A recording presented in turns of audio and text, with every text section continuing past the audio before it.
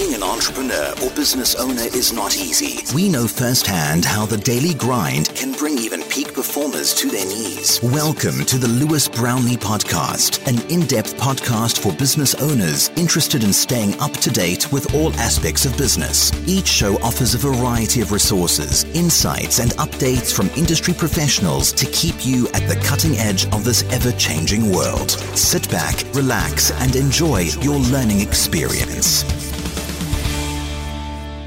What else does Google care about? Well, it cares about grammar and quality.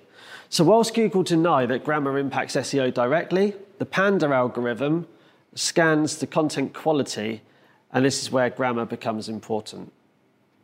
So grammar, whilst Google say we don't care about grammar, they do. You need to make sure that you've got your grammar perfect.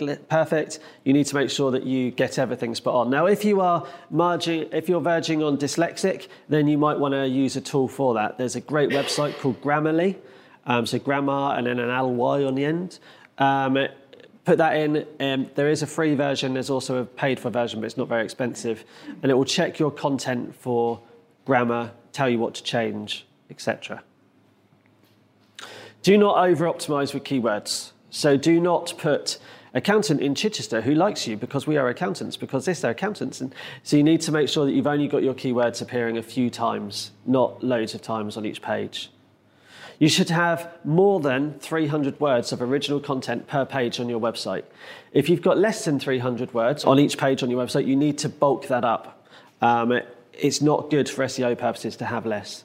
Google wants to see that you're providing good quality content to people in order to boost your rankings.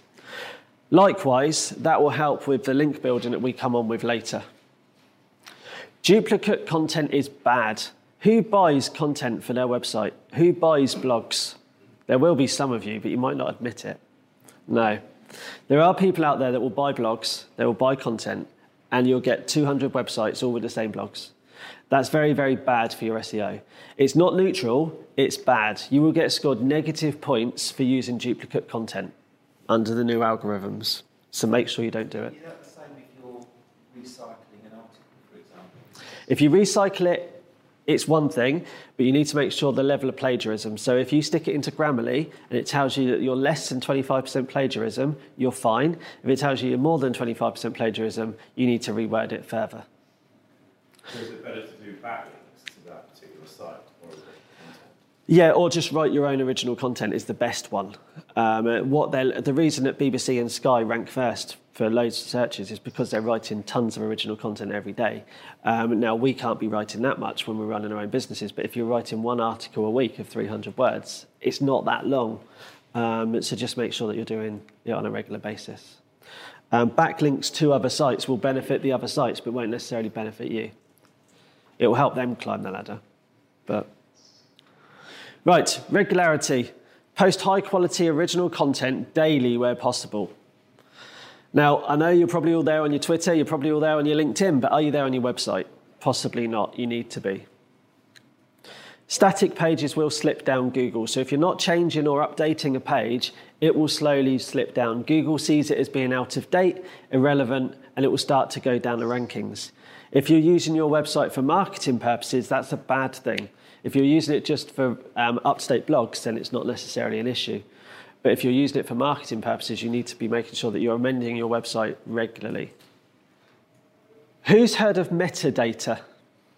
Metadata is basically computerized code that sits behind your website. It tells the robots that search your website what your website is all about. For example, there's a meta title. So when you search Google and you see a title appear on Google, that is your meta title that's appearing in the bright, bold blue. Underneath that, you will have a meta description. Again, it's your meta description from your website that Google's picking up and putting in. Sometimes, a lot less now, but in the past, quite a lot, you'd see websites that say no content or no description.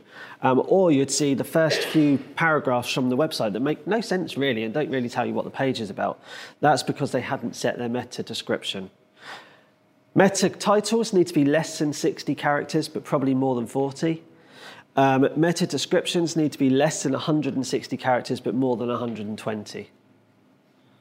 Who still uses meta keywords? Anyone? It used to be the thing back in the 90s that you'd put all your keywords separated by commas and you'd have meta keywords this long so the search engines would find you.